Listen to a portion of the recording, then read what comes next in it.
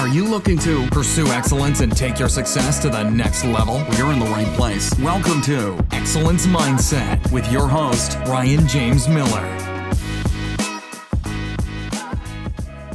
Welcome, everybody, to another episode of the Excellence Mindset podcast.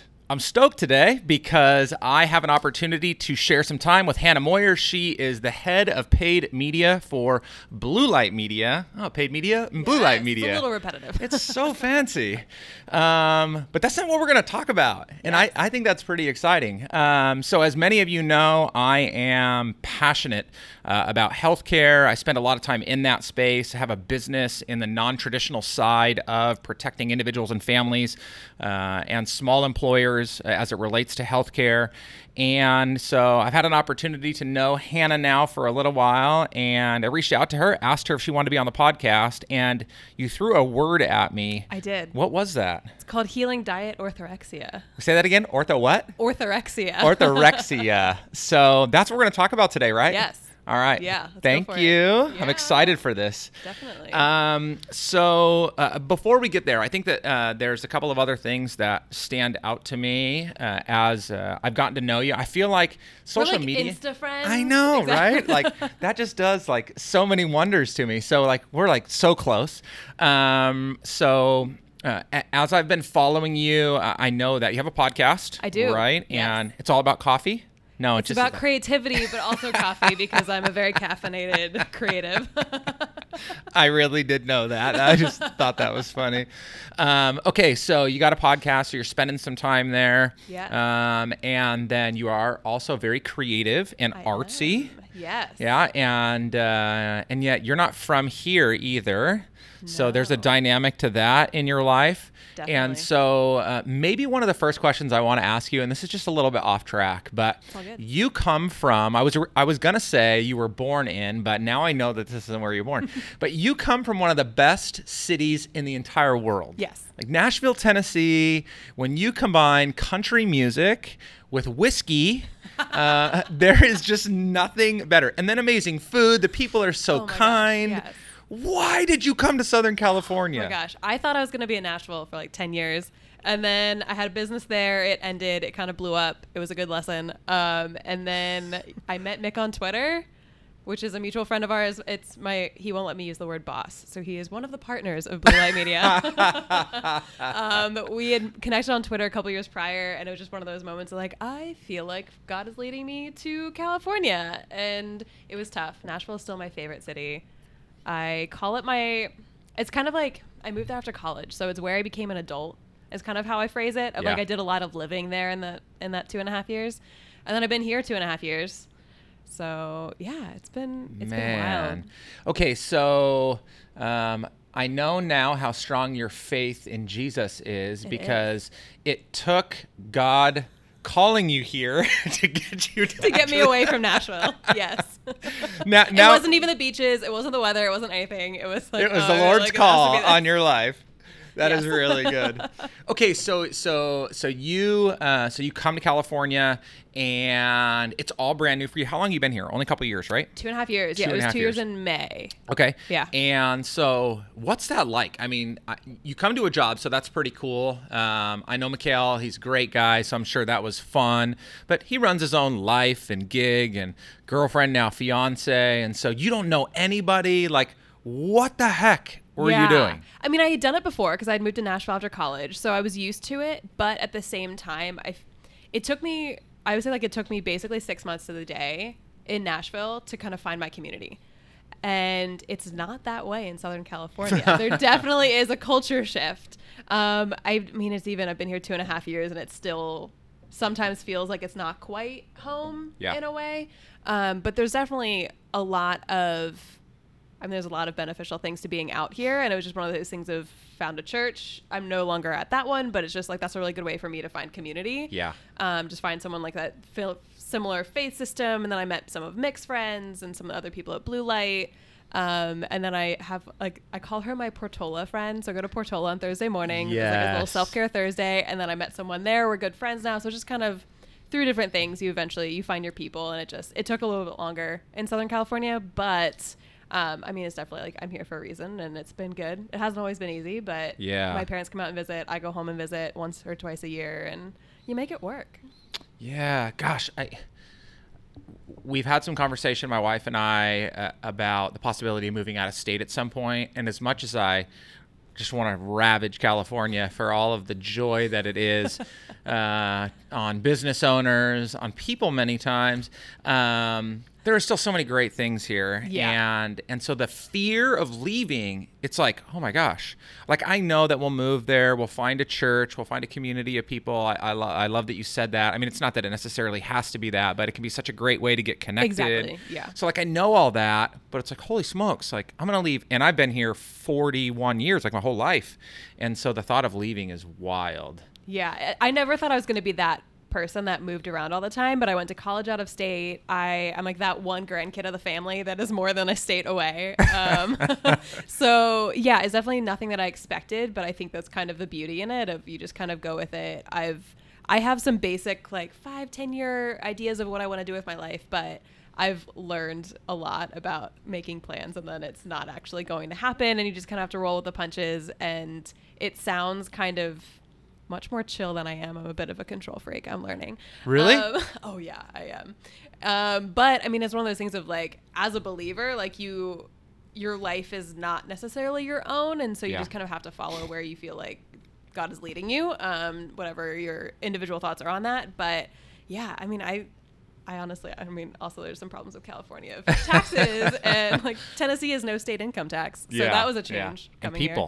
And people. Yes. Yeah, you know what? It's funny when you were saying that, I earlier talking about like, you know, just kind of trusting going out. And I thought like, you know, the Bible talks about like man plans his, you know, his way, and the Lord directs his steps, right? Man sets plans, the Lord directs steps. Anyway, as a pastor, I'm terrible about memorizing anything, Bible included. But here's the funny thing to me is like, when it gets real and practical, as much as we know that's that, when people don't that's do really it. freaking hard, Yeah, right? Like totally. it's easy to say those things, and you're like, I know God's in this, and I am confident that, you know, if I follow him and listen. And then there's those like moments where you're like, oh crap, like, did I really hear? Is this really true?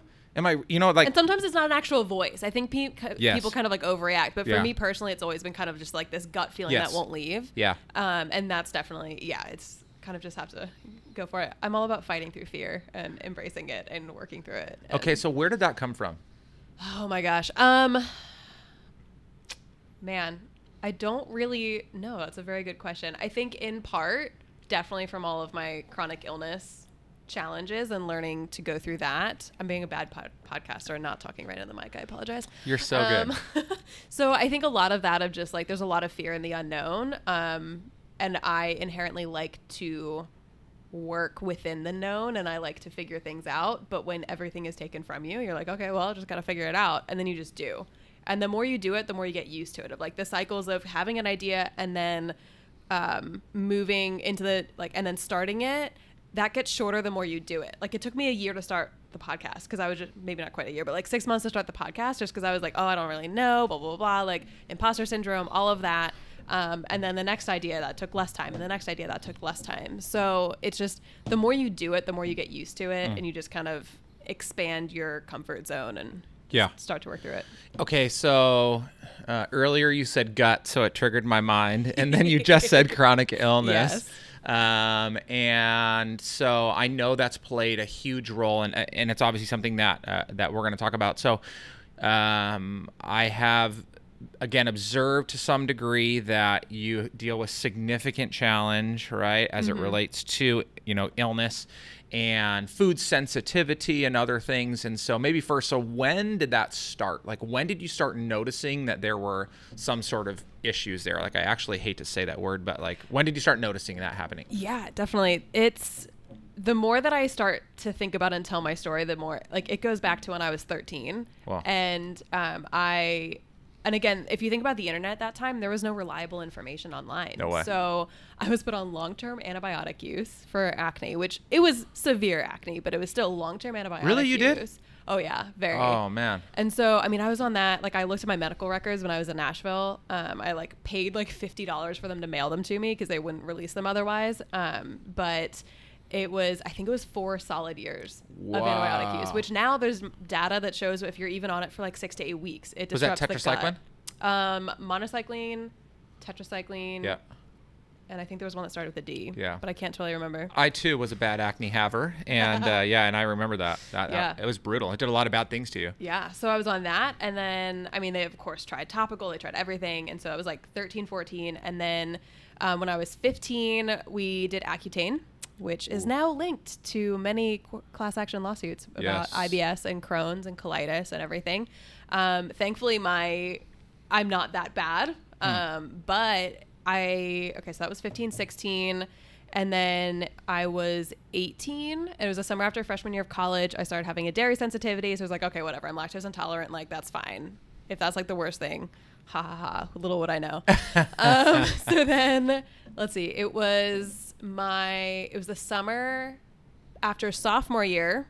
I developed a really severe gluten sensitivity. I went through all of the testing for celiacs aside from the endoscopy because I was like, for me personally, I didn't want to go through with an invasive procedure if not eating gluten solved the problem. Yep. So then I was a couple years with that, and then my last semester, I graduated a semester early. So the fall semester of college, I was very stressed. I was working 2 jobs. I was finishing up classes, being my typical overachiever self. I put myself into like this adrenal spiral where my cortisol just like, once I finally moved to Nashville, looking for jobs, freelancing, like I had a chance to actually rest. And that's when it all kind of went haywire. So long story short, I ended up having to go paleo. Just kind of like gradually kept taking out more and more foods until I kind of landed on paleo. And so that was January of 2015 was when that all started. So paleo since then. Wow. Yeah. So at this point, like, yeah, every once in a while I'll crave like a New York style bagel or New York pizza. But honestly, like I know how much better I feel when I eat the foods that agree with me. Yeah. And therefore it's a lot more motivating to stick with it when you know I'm going to be doubled over in the fetal position. Yes. if I eat something. So you are really restrictive now in terms of what you can and cannot eat. Mm-hmm. And how much of that has been, I know there's a lot more to it than this, but how much of that has been like through the process of self-diagnosis, kind of testing your own way, and how much of that has been by the guidance of some outside resource, whether it would be a traditional medicine, Western or Eastern medicine, like, so how has that gone? Yeah, that's a really good question. So so there's data now that shows that a severe vitamin D deficiency is a precursor to autoimmunity. And so I was diagnosed with a very severe vitamin D deficiency in my junior year of college. The doctor didn't look any deeper. My dad had just been diagnosed with hypothyroidism. And so I said, I have all of the symptoms of hypothyroidism. Apparently, like all my data was normal except for this vitamin D deficiency. So over time then, when I moved to Nashville, I went to just primary care doctor. My TSH was off the charts, horrible. And then I finally pushed to get my antibodies tested. So that was Hashimoto's. And so I did all of that through primary care, like conventional medicine that way. But I also was researching a lot. I mean, Chris Kresser, he's incredible. All of the data that he puts out. He is dope. Love Chris Kresser. He is. Yes. So, I mean, just researching a lot of his information and a lot of other incredible people in the space as well. But I knew very quickly that if I wanted to have any change, I was just going to have to do it myself. Yeah. And I was also on a small budget, so I couldn't do a lot of out-of-pocket testing for like food sensitivities. Because Viome wasn't around and you couldn't do the $199 gut test. And then now also $129. Get the FBI on your doorstep. Was it Viome or was that someone else? No, that was the other one. That I was can't the other remember one. Who it was. I'm so sorry, Viome. I didn't mean that. Send your sponsorships this way. We're still good with you. So a lot of the food, I've never done a food sensitivity test. In some ways, I don't necessarily know how accurate they are. Yeah. I do it by how I feel. Yeah. But then if it's hormone, I've done saliva tests. I've done the Dutch test, which is dried urine for comprehensive hormones. And so that is one of the most incredible. Wait a minute. Yes. That's an acronym? Dried urine test for comprehensive hormones. Yes. Stop it. Yes. I thought that it just related to like something that they named it. I had no idea. I didn't know until I was researching it. Like on the website, it says it. Dried urine. Okay. Yeah, All right. it's super fun test to do, but it gave me a lot of good information. I'll bet. And so I've done that. I've done so many thyroid panels. I've done a lot of blood work for various things. And so it's definitely a combination. I work with a functional medicine practitioner. He's incredible. He's Is he local to you? He is local. Okay. He's Lake Forest. If anyone's interested, I can give you his info. Who is that? It's Dr. Nick DeLiberato. Okay. So he's functional medicine practitioner. He is very good at kind of empowering the patient to make the decisions. He'll help guide you to the right tests. I do a lot of stuff out of pocket just because that's how the best way that I've found to do it. Yeah. And he has some great resources to get tests a little bit cheaper. And then I go to conventional just basically for my thyroid prescription. Yep. And that's basically it. So I definitely combine the both. I think conventional medicine is incredible for acute care, emergencies. Like, yes, if I need my appendix taken out, I'm going to do it. Yeah. But at the same time, they're not good at treating chronic illness. They're not good at nipping something in the bud quickly enough. Yeah. And so that's kind of that balance that I've found, that I've come to. Yeah, so there were so many things that you said that I'm gonna try. I kind of went and on a very long. No, it's great. Like I'm gonna recall. So I think that so at the tail end right there, you said so. Traditional medicine is great for acute care. So I think what we're gonna end up seeing moving into the future is it's actually not even that good there, because I think what's happening is we're playing this game of like catch up, being of outdatedness. I don't even know if that's a word, but like right now, primary care is being exposed to the fact that, it's been for a long time, but it is a broken system, right? We are on a turnstile in the doctor's office. The insurance providers make the decisions. Yeah. Yes. You're lucky if you get to see your doctor for 7 minutes. All he is doing is trying to rotate patients to keep up with the quota because his provider is paying him based upon the number of people he sees, not on what he treats. Everybody gets a prescription because that's the way everybody's incentivized. So that's been broken for a while, right? And it's now like just being exposed everywhere. I think that at least traditional acute care is going to be right behind that, because I think they are still susceptible to the same system, which is I only get paid to work on you if I'm in that system, right? Yeah. I actually don't get paid to fix you. Which, yes, those can be one and the same things, but they're not always. And so if I can extend the issue, if I can find something else, like which is, when you were talking about testing, it made me think of too, like, how many times were you going for tests from your primary doctor just because? Yeah, that's a very interesting point. And I think the better that we as a people, because I think that you have to take your health into your own hands. Again, being respectful of doctors and their education. Totally. But I'm like, you're not going to go in there and be a jerk. But the more that we can take it into our own hands, and I just lost my train of thought, but I agree with you. For the most part. Okay, wait. So I because of where you were going, hopefully this is the direction you were going in. Is, yeah. So you talked about taking it into your own hands in terms of chronic illness. Yes. Yes. So being able to treat it sooner. So like not letting prediabetes become diabetes. Yes. Of putting the work in of some like type 2 that's genetic, but right. If it's whatever else, or type 1. Type 1 sorry, is type 1. But like doing those things of like hypertension, high blood pressure, all of those things, so that you don't have to get to the primary care physician, who then has enough time. Granted, insurance providers are still controlling things, right? But getting to that point where we are going for only true emergencies and true issues, where like we may actually need, like sometimes you do need antibiotics and things like that. Yep. So I think when people go too far one way or the other, yeah, and it's like, okay, no, it doesn't, like we need to be realistic. But I agree with you. It's just like the mouse wheel of it all. Well, and we have been conditioned in the last 10 to 15 years to not go to the doctors, right? Like you go get your annual checkup because that's just what grandma and grandpa did, and it's kind of been passed down from there. But other than that, you don't go to the doctor unless you really need to. Everyone's afraid to go to urgent care because it's a disaster. It takes months to see your primary care physician anyway. And now it's so expensive because I've got a ridiculous insurance premium plus my copay. I probably got a deductible. I'm so afraid to go, so I just don't go.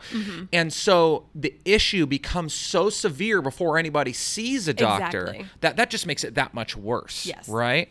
Okay, so you said something in there about around this idea. You didn't say this word, but around consumerism. So I have a friend, Dr. Josh Luke. He's written books in the healthcare world, and so he talks about becoming an engaged healthcare consumer. So how did this, when you started having to kind of go your own way, how did you learn how to, this is going to sound really weird to people, but how did you learn to buy your own healthcare? No, oh my gosh, that's such a good question. So the first time I kind of stood up to that first primary care or second primary care doctor who actually diagnosed me with hypothyroidism, she didn't want to give me the antibody test because in her words, it wouldn't change the treatment. But from the research that I had seen, from the valid research-driven data-driven research rather that I had seen, I knew that it would change my lifestyle, and I was willing to make those changes. So I was like, well, does insurance cover it? And she said yes, and I said then I would like the test. Thank you. And so you have to push it a little bit. And that's also why I pay for so much out of pocket. I'm on one medication. I'm on a thyroid prescription, but I'm also on a lot of supplements that I have personally, I've researched it. I've taken my practitioner's research and insights and knowledge and experience into consideration, and then I try it. If it helps, I stay on it. Every once in a while, I cycle off of it to see if it's truly helping. So it's one of those things of when a doctor sees how many supplements I'm on, which is not as much now as it used to be, but they just kind of roll their eyes and you're paying to pee it out. I was like, well, yes, some people are like that, but I've put in the time and effort. And it's honestly you just have to want it. I don't love spending my Friday night researching medical things, but sometimes if you want to feel better and you're motivated, then you're going to want to do that. Yeah. And so you just have to do a lot of your own research. You have to be respectful. You have to really know it and be willing to engage in that conversation. And a lot of times providers, again, they don't have much time in the room. Yep. And so that's when I started seeking out functional medicine because that's the care where I really started to find healing. And so that's just kind of what I've ended up moving towards. And your insurance doesn't cover that at all? No. So that's out of pocket. Yeah. And so what was the straw that broke the camel's back there? Why did you finally just say, you know what, I've got to go to a different doctor and I'm willing to spend the money? Was it something really, really bad? I think it was really just that conversation about antibodies. They gave it. So your antibody for Hashimoto's, the range is 0 to 4, 0 to 6. It depends on what lab you use. When I was diagnosed, mine was at 200 something. Wait, what? Yes. So then it went down to 100-ish. Now it's actually up. It's in the 300s now. So that means that my body's attacking itself and it's creating a lot of inflammation. And the more the sugar and the grains and the everything, that creates more inflammation. So the whole goal is to reduce that. And so for me, I knew that she wouldn't really support that. Although it was very interesting over the course of the next year, she actually ended up asking me questions about diet. And she was like, oh, I'm doing this. And I was like, okay, this is great. But you have 10 minutes with me and I'm kind of halfway paying for this. So it'd be nice to to get the right information. But yeah, honestly, it was realizing that she was never going to help me in the way that I wanted it. Yeah. And no fault to her necessarily, because she was just a part of the medical establishment, and she in a way was starting to try to do the right things.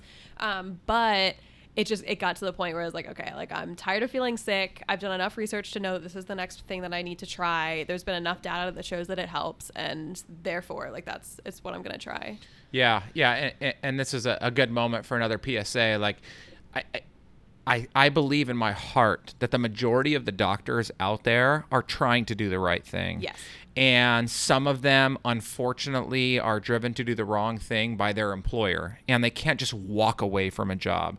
Some of them, they've been educated to practice medicine that way, and they don't know anything else. And clearly, you definitely a lot more than I do, but I don't think we would ever stare a doctor in the face and say we know more than you do as it relates to medicine. Yeah. Again, maybe you would with your specific conditions, but I don't think anybody would say that. I think that it's just we need to come to this place of understanding that we need to do something different. The The quote's been attributed to so many different people, but for the longest time, it stuck with me, and it was the pain of change. The pain of staying the same had to become greater than the pain of change. Yes, that's right? a good one. And for somebody like yourself, it was, I'm literally dying, right?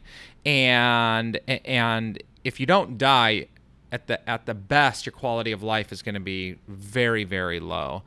For others, we're starting to see, I just saw a report today that, or yesterday, that the cost of healthcare before somebody steps into a doctor for a family of 4 is $20,000 a year. It's insane. A year. And that's every year. That's literally like buying a brand new Honda Civic and turning it in at the end of every year, getting nothing in return, and paying another $20,000 to start all over again, right? Mm-hmm. I mean, that's like absurd to me. So hopefully the pain is becoming great for a lot of people in a lot of other areas. Okay, so as I hear you saying all of this, some of the things that immediately come to my mind are people had to call you crazy along the way. Yeah, I think there's definitely, it's interesting. I've had a lot of conversations with people who kind of don't necessarily take it seriously. And that's kind of when I try to put out of there, like, I'm a marketer. So in marketing terms, like, I A/B test my supplements. Like, I see if they're working or not. And so there's definitely was some of that. I used to do something called nutrition response testing. It's probably easier if you just Google it than my description of it. But basically it's based on the concept that your body's energy goes to where it's weakest. So if, for example, if my practitioner, or the practitioner I was going to at that point, if she pressed on my thyroid, or like put her hand on my thyroid and then was pressing against my hand would involuntarily move, like would drop. Wow. And so that was when I started getting into a lot of the supplements, and I think they did definitely help. But that's kind of what, and then after like a year or two of that, I ended up moving away from that and trying other things. So it's like, I get it. Like, it sounds a little crazy. Yeah. But for me at that point, even if it was placebo effect, like, I was so sick that I was willing to try anything. Yeah. And I've talked with so many people who are in either similar or even worse situations where they're willing to try something. Like, they're willing to get a fecal transplant because that's like, the data is starting to show that it's helpful. They're desperate. They're doing whatever they can. Mm-hmm. So it's definitely, yeah, like I'm up for looking a little crazy if it means that I'm going to feel better personally. Yeah.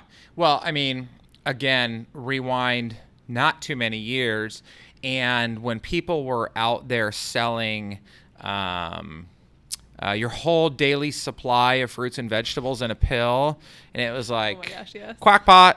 And then, the other person was like, oh, you have a rash? Just rub oil on it, right? Like, it's like crazy, right? Like that's where we were so many years ago. Exactly. Some of that's still kind of crazy. Still happening today in some way. But I think that, like, the whole idea of Western versus Eastern, or traditional versus non-traditional medicine, the non-traditional is gaining so much steam in society, which I think because of guys like Chris Kresser that are speaking out so much in favor of this holistic approach to health. Another guy, Michael Ruscio, I think is his name. He wrote a book called Healthy Gut, Healthy You. Yes, yeah. I read that. I was totally blown away. Like, for me, in the last 2 years, I have taken, and I'm still not great about it. Like, I don't have any food insensitivity per se. I started to feel like I had, though, dairy intolerance, or being lactose Most people intolerant. do at this point. Yeah. And so, it was like, oh, pizza's bothering me, ice cream is bothering me, no more milk, drink almond milk. And so I was cutting down on all that stuff, or not eating it. And then I came around to, when Biome came out about a year ago now, or started getting popular, which is a basically mail order, gut microbiome test. And so I did it. And I'm like, oh, I got to check this out. I got to see, like, do I really have an intolerance to dairy? I did it, and nothing.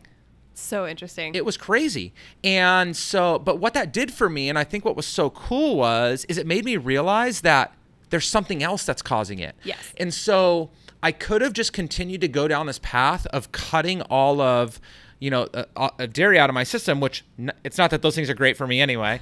But I would have still had a problem, and it would have been causing some other sort of disruption that may have gone unnoticed, or I may have just dealt with as like I just ate something bad.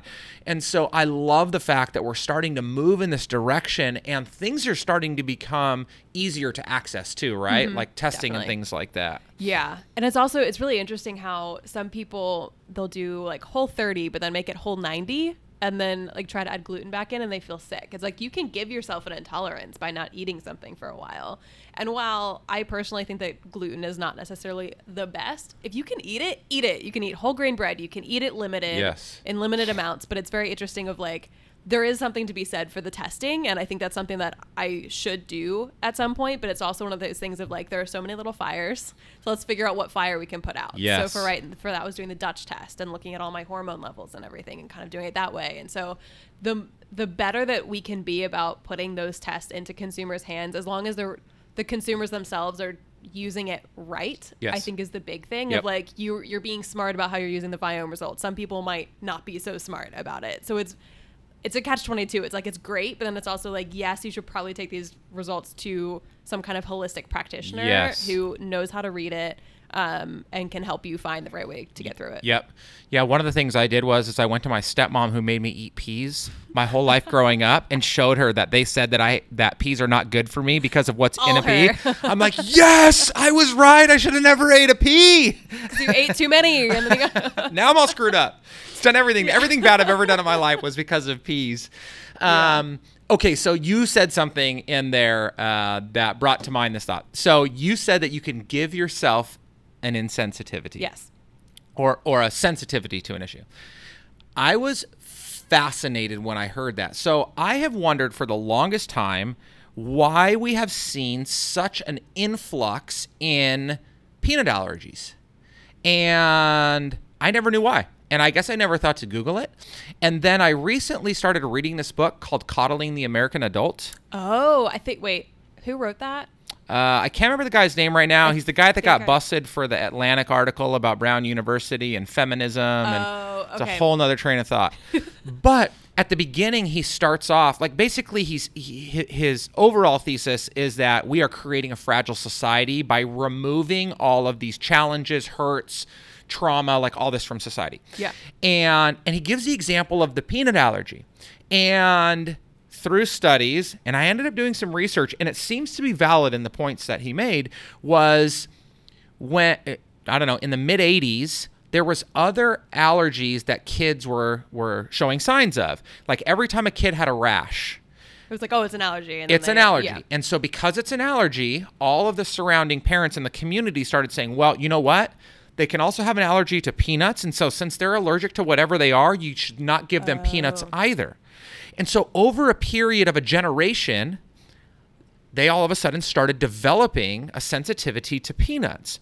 They did a blind test where they gave 100 kids peanuts at 4 to 5 months old, and the other half of kids no peanuts for 5 years. And at 5 years old, they tested them.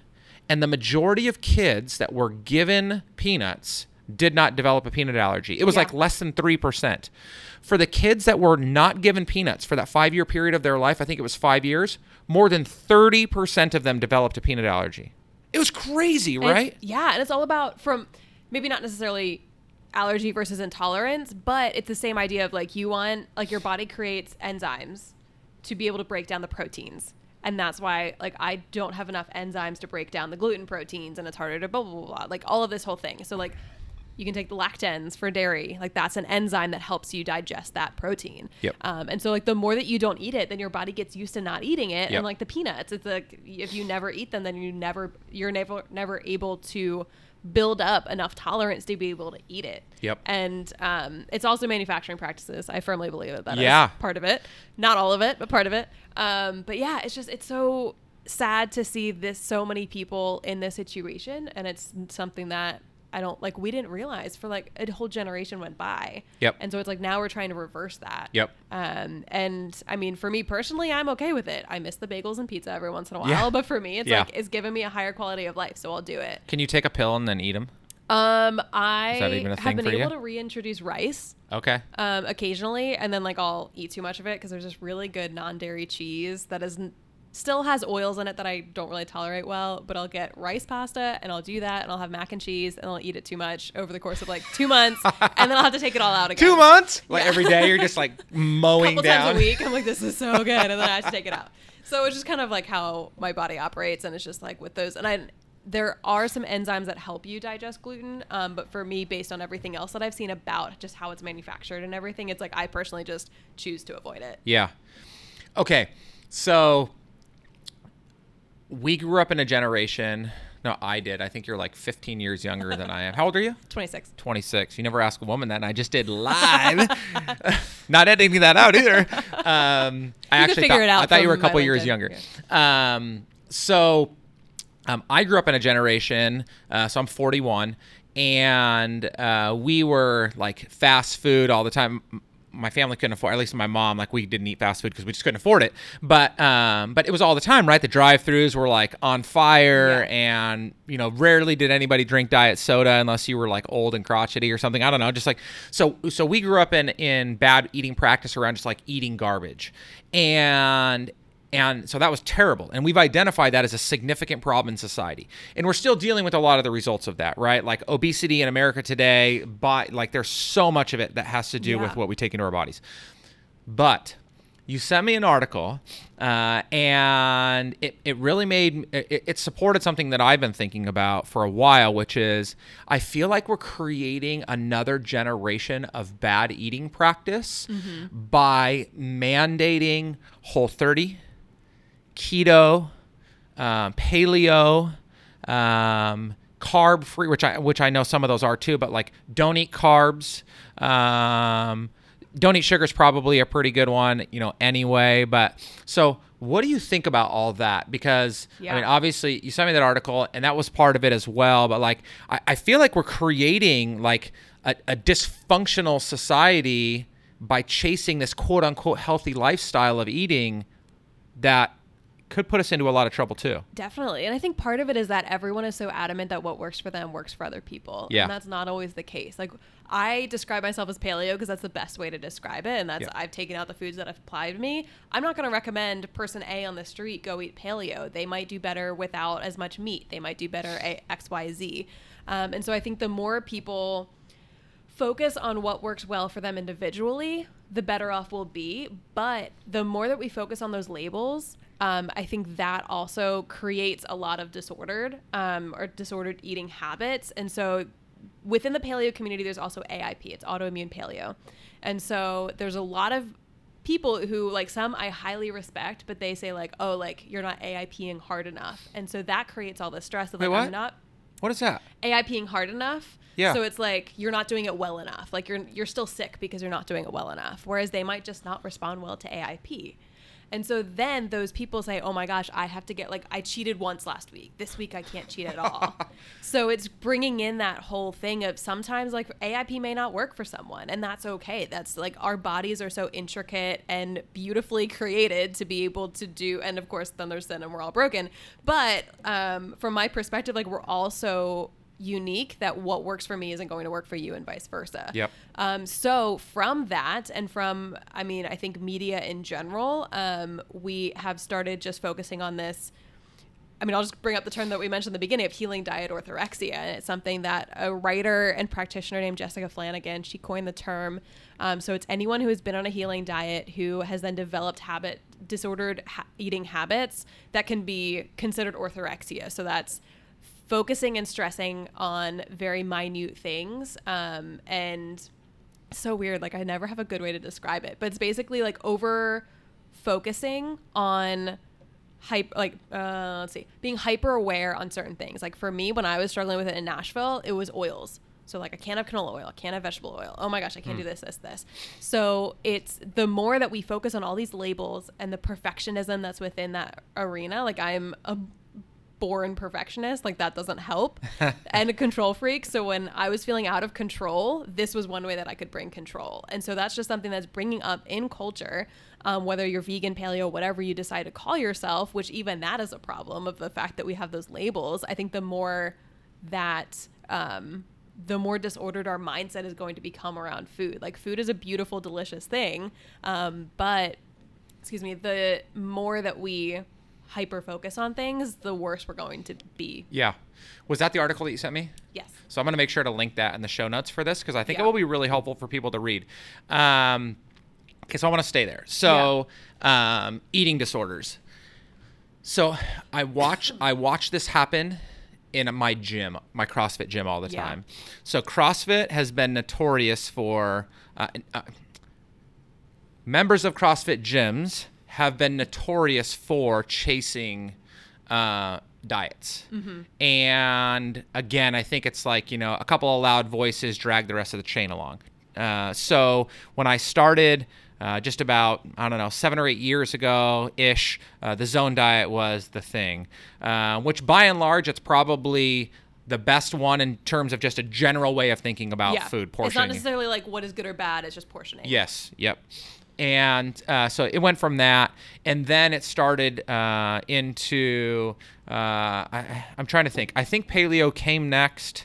Keto dropped in pretty soon thereafter. Now it's kind of gone back to, for the most part, the zone diet, but it's really built around like counting macros. But what I've noticed is that it becomes a terrible thing for many people. It's an obsession. Yeah. Right? Like when you talked about cheating, it is unbelievable to me to watch, and I've been there before, so this is not like just blaming other people, but to watch people punish themselves as the result of eating a freaking cheeseburger. Yes. Right? And it's that link between food and exercise. Yep. It's like those need to be de-linked. Yep. So I've seen that happen. I've watched people that are so uber focused on staying compliant that it becomes unhealthy physically. Yeah. And it also becomes unhealthy mentally. So watching that happen. And then you said something a few minutes ago that I thought was really interesting. It's not for everybody. And you watch people start taking significant macronutrients out of their body, which then takes so many micronutrients out of your body that your body can affect hormones. Oh and then my it goes, gosh. So Totally. how often do you see, and maybe that's back to what you were just talking about, like how often do you see that happening in your community of people where people think there's something wrong with them or there is something wrong with them, and so they go fully compliant in an area and then make themselves more unhealthy? Yeah. I think it's one of the most undiagnosed concerns in the like autoimmune community. I think a lot of people are struggling with it. Like I'm in a Facebook group, actually created by that woman, Jessica Flanagan, who wrote that article. And so many people are realizing, oh, I have that. And this isn't just someone like wanting another diagnosis. This is someone who these are people who have tried and tried and tried and tried, not seeing any difference. And then realizing, wow, like my entire life is consumed by this thought. And I'm trying to bring control to it. I'm obsessing over it. And so I think it's something that a lot of people, like the first person I told about this, or like one of the first people, she was like, oh, well, that's just how we have to eat. And I was like, well, yeah, but like the obsession doesn't have to be there. So I think a lot of people aren't quite on board with how serious it is. And like, I don't consider it like active is what I tell, like what I consider it now is like, I'm not actively in those behavior patterns. But I still see it so many times. And again, like in CrossFit and everything, like when you have a community of people around a certain label, that's when it can start to happen a lot. And I think just the more that we bring awareness to it, the better off we'll be of taking those steps to get out of it, of whether it's eating a cheeseburger and then like de-linking exercise and food or whatever that might be. Yep. So have you seen or heard stories of people that are actually making themselves more sick by chasing compliance to those things? Yeah, it's AIP doesn't work for as Can many you explain, people. by the way, what the difference is AIP. between autoimmune paleo and what I guess regular paleo? I don't know. Sorry, yeah. So paleo is no grains, beans, dairy, inflammatory oils like canola or vegetable oil. Okay. AIP takes it a step further by removing all inflammatory foods, which involves no eggs, no seeds, no nuts, and no caffeine, no chocolate. Whoa. Basically, it's a very sad existence. I mean, but Coffee and if you're on that right now, you're If it good. helps- Jesus if it- loves you anyway. If it helps, like, yes, that's incredible. And some Yeah. people, you do it. It was originally designed to be done for 30 to 60 days as a reset to figure out what makes you sick. And then you slowly add in foods individually. But some people, they end up being on it for 6 months. They still aren't feeling better. Their practitioners are telling them, no, just do it better. Just do it more. Like, you're fine. Let's keep doing it. Your body has to heal more. So then they've been doing it for a year. And then they lose tolerance to all the foods that they would be eating. So then they're down to, like 6 foods, and they have to regain oral tolerance, which is why you have to like slowly introduce foods back in.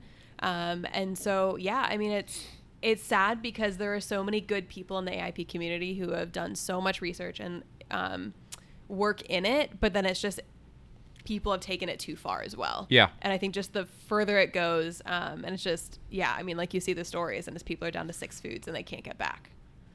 Whoa. It really scares me because people in some sense are feeling like they're being backed into a corner of self-diagnosis. Mm-hmm. And I understand, right? Like you're a perfect example of you weren't getting what you needed out of the system. You're working towards health on your own, and you're finding what works for you. You're finding what doesn't work for you. But not necessarily, but you could mix up a bad cocktail, right? I mean, yeah. you could chase something that ends up killing you, right? And so I really hope that we will start to see, like so back to Chris Kresser, I love the fact he's doing this new health coaching program called Adapt or Adept or something like that. Yeah. I've seen him promoting it online. And so he's trying to educate and equip other people throughout, I think, the world to become health coaches with the same mindset that he has. Mm-hmm. Like we need to see just this whole mindset of a holistic approach to health, nutrition, how we care for our bodies. We need to see this expand. And I'm afraid that if it doesn't expand quickly enough, as people in masses are starting to see the system fail them, they're going to start doing some damage that, yeah. I mean, geez, 6 foods, like not just miserable when you try and go out to eat, but like that's got to be really unhealthy. Exactly. Yeah. And it's actually this ties in, but trailing back a little bit when we were talking about of kind of choosing between conventional versus functional. I recently, this was probably last year, I was coming out of this massive flare up and I was having this weird neuropathy type thing. I didn't think it was actually neuropathy because I didn't associate it with pain. And so I brought it up with my endocrinologist and I said, I feel like I'm crawling out of my skin. It's isolated around my like extremities. It's also like bra strap or something, like shirt or like the waist of my jeans or something like that. And she's like, oh, it's probably like a B vitamin issue, but like I wouldn't worry about it too much. And I told my boyfriend at the time, and he had never had any kind of like big major health issue. And he's like, oh, well, it sounds like she's not too worried about it. I was like, well, you're a lot more trusting of doctors than I am. Oh my gosh. And so that is why I research, is because now I have the keywords. So then I talked to my own practitioner and said, okay, like, what does this look like? Or what is this? I put a post in that Facebook group and this woman says, that's allodynia. It's a type of neuropathy, blah, blah, blah, blah. And the more I research, like, okay, so I have the keywords. So now I do consider it pain, even though it's a weird thing to call it, but okay, so it's nerve pain. And then, so when I talked to my practitioner, he's like, oh yeah, a lot of thyroid patients have allodynia. I had never heard that, and I've been diagnosed for 5 years. My dad had been diagnosed and he's never really heard of it. And so I think it's because I didn't associate the word with nerve pain. And that's why I do all this research, is because I need to be educated in my own health. And so the more that we need to individualize things, like my endocrinologist, she's just refilling my prescription, talking about my thyroid levels and then going. But if she really took time to listen, and granted, again, it's the system, but if she took time to listen and say, okay, this person isn't responding well on this, she's already on B1, like blah, blah, blah, let's think about this, then the better that we can understand how each individual person operates and what could work for them. One treatment might not. There are like 6 different types of thyroid medications that can work for individual people. So it's the more that we can individualize it and not focus on just these labels of, oh, you need to AIP harder or you need to have this specific type of diet, then the more we'll be able to succeed. Totally. You know, and I think where this relates to the common folk, and by that I mean not so medically complex. Yeah. So we see, you know, the number one chronic condition today is diabetes, right? Type 2 diabetes, which, by the way, right, you said this earlier, that is a treatable chronic disease. Treatable. And yet the number one suggested resolution is a lifetime of medication. Yes. Like, that's absurd to me. And then this does not win friends when I say this, and people that know me know that I love them. But our acceptance of obesity in society today is also further perpetuating the problem. Like, I try and speak to people and say, like, look at, like, God created you as an individual, unique and valuable human being, regardless of what you look like. Like, I don't want you to associate the fact that you're unhealthy with me telling you that you are not worth anything. Right. And that doesn't mean we all have to be this perfect shape and whatever. But when we're seeing obesity at the level that it is, and at the same time, the message in society is be good in your skin, there's a difference between, like, be happy with who you are and take care of yourself. Exactly.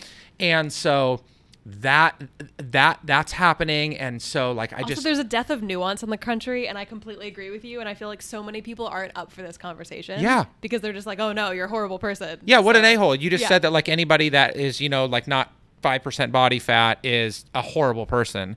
And that's not the case, right? Like, exactly. Like, we see a disease that is being diagnosed in greater numbers than cancer. And yet, if one of your loved ones came home and said, like, I just went to the doctor and the doctor told me I had cancer, you'd be like, oh my gosh, like, I will do anything and everything to ensure that you get better, right? And yet, when you come home and you're like, oh, the doctor said that my insulin levels are a little off and I need to lose a couple pounds. You're like, oh, you can do it. Go take a couple extra steps.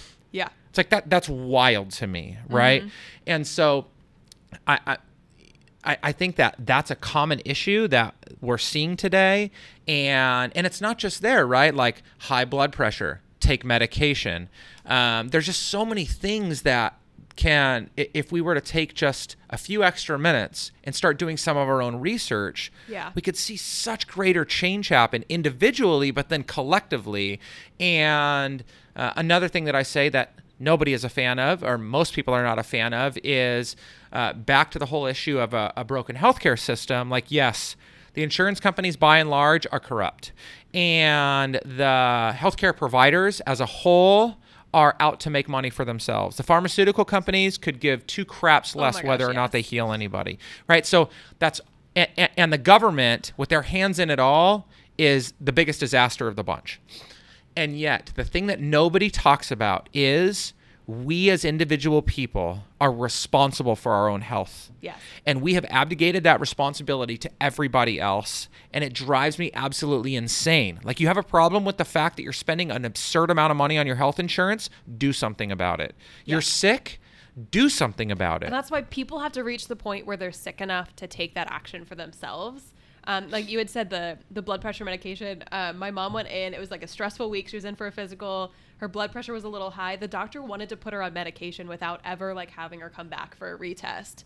And she said no. And she like got the diet under control a little bit more than it was. Yep. And like, she's fine. She's not on it. She's good. And it's like, no one is, of course, they're just like pressured into taking that, prescribing the medication and everything, but it's just like, you need to take that personal responsibility of, I'm going to feel sick. Like, you have to reach a point where you're going to feel sick enough and tired enough, and then you're going to make that change. Yep.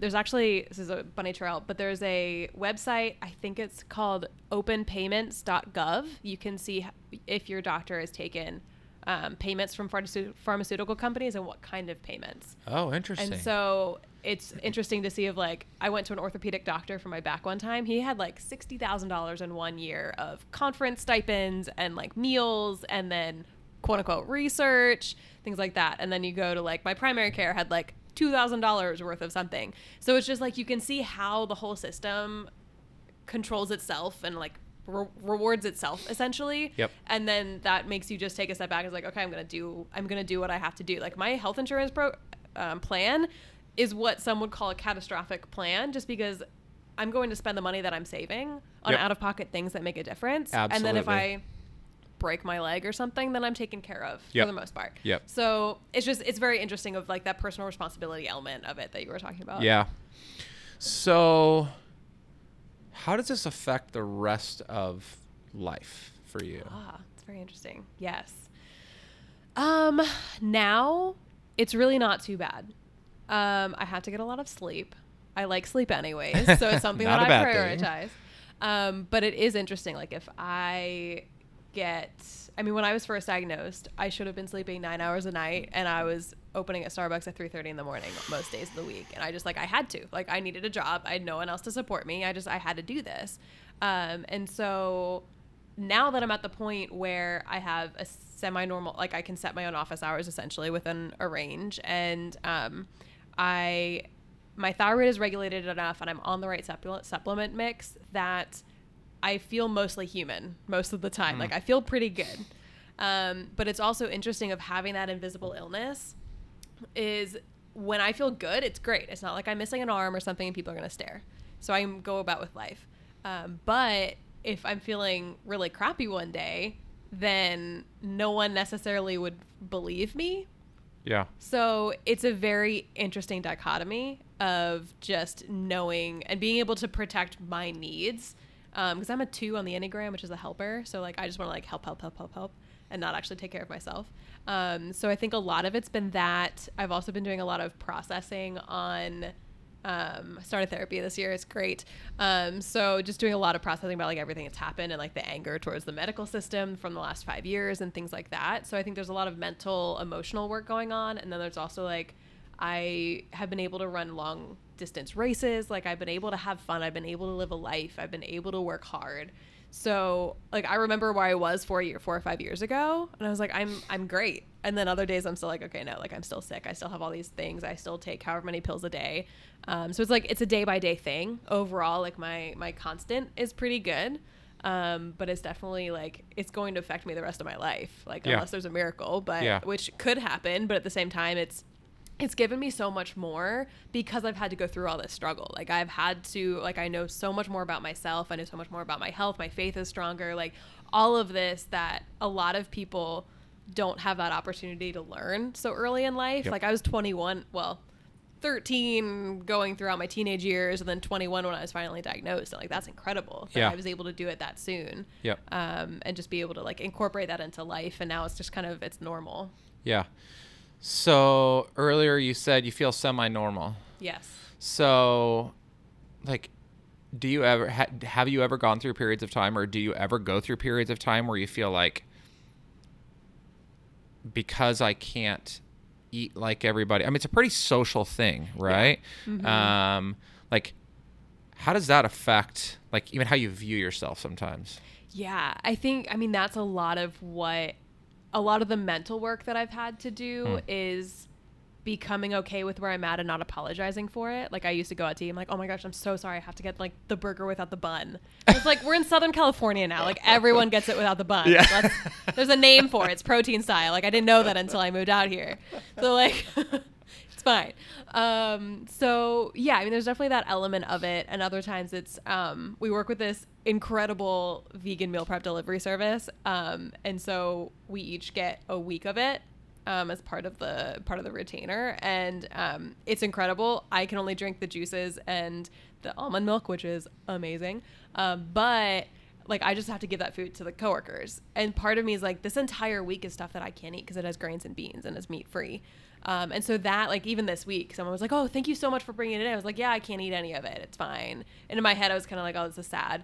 But at the same time, it's like, I know what would happen if I eat that, and it's okay. And like last year I went through a really severe flare up that took me like almost a year to come out of. Whoa. My TSH, it should be around between like 1 and 2. It was 11, which is TSH is the like primary, thyroid stimulating hormone. And so like that, like I gained weight, my hair was falling out, my mood was awful. Like it affected my life in multiple ways. And so that took so long to come out of that. Like, now I'm out of it. I'm feeling good. And so it's one of those things that like you just go in phases, and like some weeks I'll be great. Other weeks, certain things will affect me. But yeah, I mean, it's just kind of like ebbs and flows, and you just kind of get used to it after a while. Yeah. Yeah. So how do you, do you feel like this is something for you to deal with for yourself, or do you feel somewhat compelled to want to do something different at large? Yeah, I definitely think, I mean, even just like sharing my story, like I think that's really important. I've been trying to figure out a way to write it all up, but when you go back to when you're 13, that's 13 years of data that like I feel like I need to organize better, even though I am a writer. And so I think like even just sharing my story and being more verbal in daily life is something that like, because I look so healthy all the time, people tend to, not that they have to remember that I'm sick all the time, but they tend to like forget just how sick I am. You should wear a sign. You should wear a sign. I should just like put a sign on my forehead, get it tattooed, chronic illness, just fully label myself. But yeah. If you fight hard enough, you can become a protected class. Can't fire me. I have chronic illness. Yeah, I mean, it's interesting. It's definitely something that I'm passionate about. I don't think I would ever want to become a practitioner. But it's definitely something that I want to be a part of my life just because I'm so passionate about it. I've seen what it can do for myself. I'm very passionate about helping practitioners to be able to grow their practice and everything. And so just the more that I'm able to kind of support others, again, that was the Enneagram 2 coming out. Yeah. No wonder why Mikhail hired you. Right? You want to do it all. Yeah. And I mean, it's even been, how can I mean, we've worked with certain companies where it's kind of within the health space. Yeah. And it's been very interesting because being able to like use some of my passion for that, to be able to do it. And yeah, I mean, just overall, I think it's something that I'm passionate about. It might not ever be like my career or anything, but it's definitely something that I want to keep doing and educating. And another thing that I've been talking about in therapy a lot is validating my stories. Like, I feel like it's not valid enough. So it's like, you do have this story for a reason, and you have this experience, and all of the emotions surrounding it are valid. Yeah. And so just being willing to talk about it and share about it and just make it more visible. Because it's millions of people have these chronic illnesses, and it's fairly unknown until you kind of like get within that first layer of it. And so just the more that I can do in my very small way to kind of like bring awareness to it is I'm going to do it. Yeah. I really like that you said that, because I think that, a lot of times it comes to mind when we have any sort of, when we're different in any way than the norm, when we have a deficiency, when a weakness is exposed, we immediately cast this cloud over ourselves. Sometimes shame comes into play, and I think it's so important, first of all, that like we fight really, really hard, right? It's like you said, it's understandable that we go through all those emotions, and probably for you, that's something for the rest of your life that you're going to go through, right? Like, you're going to continue to fight. Like, there's just going to be that day. It's like, why me, God, right? And yet, I think that as you step through that, I think it becomes so beneficial to other people. Yeah. I think back to like when Joseph's life in the Old Testament is put through all this misery, right? And at the very end, Genesis says, what you meant for evil, God meant for good. Yeah. And I attribute that so much to things like this, because it's really like, this is not the life that you want to live, right? It doesn't like make you like not be able to live a great life, but you would choose to not have this, these struggles. And yet, by telling your story, by allowing people to hear this experience, like, it's going to give them permission to want to continue to step through their own life. Exactly. And I think you said the word shame, which is, I'm a big Brene Brown fan. Oh. Brene Brown, she's incredible. I cried when I watched her last Netflix special. I was there when she filmed it. Wait, what? Yes. I was like, house left. Yeah. It was one of the best experiences of my life. She's so bomb. I cried amazing. A couple of times during that. Yes. And so a lot of it was like, the more I share about it with social media, the more like I'm on this podcast and everything, it's being able to remove that shame and just talk about it. Because there's a lot of like, the more I talk about it, will people perceive me as weak, or will people not want to hire me because of certain things? And it's like, well, it's my story. Like, I have it for a reason. And like, I can see a lot of how the Lord has worked through it, which is another reason why I want to share about it. And it's definitely very interesting. I mean, wasn't sure if I was going to say this or not, but like, my last relationship ended in part because of this. What? Yeah. I don't want to go into too much detail, but it was a part of it. And so it's just like that shame is just like sitting He's there. not going to ever listen to this, but that's just like weak. That's weak. It was many things, but it was part of it. And so it's, for me, it's saying like not having that shame of, oh, I'm too much. It's just like, you know what? This is my life. This is what I have. Yeah. And I'm just going to keep talking about it. I'm going to keep sharing about it. It has value. It has worth. Yep. And just keep sharing. And I think like, you don't need my affirmation, but I maybe then it's just talking to you, but for everybody else. But I think this demonstrates a level of character that most people don't have, right? Like, Yeah. I mean, again, I'm not saying this because I'm looking at you saying it. Like, there's so many easy way outs, right? Easy ways out. And even as it relates to sickness, it's, you know, I'm just not going to deal with it and I'm just going to live in misery. That's an easy way out. Like, it sounds bad to say that because it's miserable, but it's the truth. I'm just going to just load myself up with a bunch of medication and my quality of life is not going to be what it could be. That's an easy way out. And so to demonstrate the character that it takes to fight hard in this way, like, you're challenging a lot of very, very common thinking and belief. And so that shows something. And then the fact that you're like, you know what, I'm not going to let this affect me. I'm going to go out and run, and I'm going to go out and like, I'm going to go out to eat, and I'm not going to, you know, I can't avoid everything, or, you know, I have to avoid everything. Like, that to me demonstrates a lot more character and a lot higher value in a human being than the people that just like suck out and do nothing. Yes. Yeah, totally. And I mean, even like providing value at blue light, like the fact that, like, I worked through that entire flare up. Like, if I can show up feeling like I haven't, like, brain fog, if you've never experienced brain fog, it's basically only when I used to do drugs. Only then, but not often. I mean, it's like you haven't slept in like 4 days and it just like won't let up. And so like, if I can show up and work and provide some, not amazing, but pretty good results with that. Like, imagine what I can do when I'm fully functioning. Yeah. And it's like, I can show up regardless. And then there's also a side of it of trying to take care of myself and take days off when I need to. Yes. Use that PTO and that sick time. But I think, I mean, especially like anyone with a chronic illness, like, they know how to fight. Yeah. And I mean, it's kind of like a superpower. That's what I tell myself, at least. Yeah. That sign is like under your shirt. It's like a big S on you. All the time. That's good. Okay, so we talked about a lot. Yeah. Fix the whole healthcare industry, right? Just totally. We should do that. That'd be pretty awesome. How can people connect with you? Yes, I am on Twitter and Instagram at HJMoyer. That's Moyer. Website, hannahjmoyer.com. It's not very updated, so I would recommend Instagram or Twitter. Podcast? Candidly Caffeinated with Hannah Moyer. It's on iTunes, not Spotify. I need to get it on Spotify.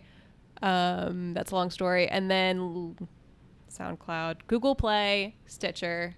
I haven't pitched my show in a while, so I'm really rough on it. Yeah, go listen to it.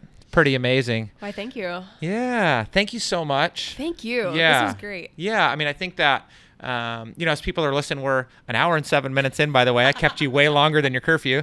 But I think what's really helpful for me when I have these types of conversations, first of all, I'm always looking to challenge kind of like the common way of thinking about anything. But when I say the word thinking, it's like it is our mindset, right? And we are called like to continue to challenge the status quo, to continue to be the very, I don't like to use this very often, but like the very best version of ourselves. And that requires us to think differently, that, you know, continue to pursue excellence in all areas. And so I love this conversation because there is so much to do here. And I think that even just us with the 2 people that are going to listen, you know, you can change a life. And so I think it's awesome. So thank you so much. Oh my gosh, I appreciate thank you. it. This was great. Yeah. All right, guys. Well, as always, you can connect with Hannah as she shared in the podcast. We'll make sure to put all that contact information, including the link to that article that she talked about or I talked about, in the show notes. Please feel free to provide any feedback that you have, any questions, comments, concerns. There was a lot of things that we talked about that could be challenging to hear. It may have ticked you off, and that's totally okay. I'm down to hear it all. But as always, appreciate the fact that you've listened. Peace. Thanks so much for listening to this episode of Excellence Mindset with Ryan James Miller. If you enjoyed today's episode, please leave a review and subscribe. And for more great content and to stay up to date, visit ryanjamesmiller.com. We'll catch you next time.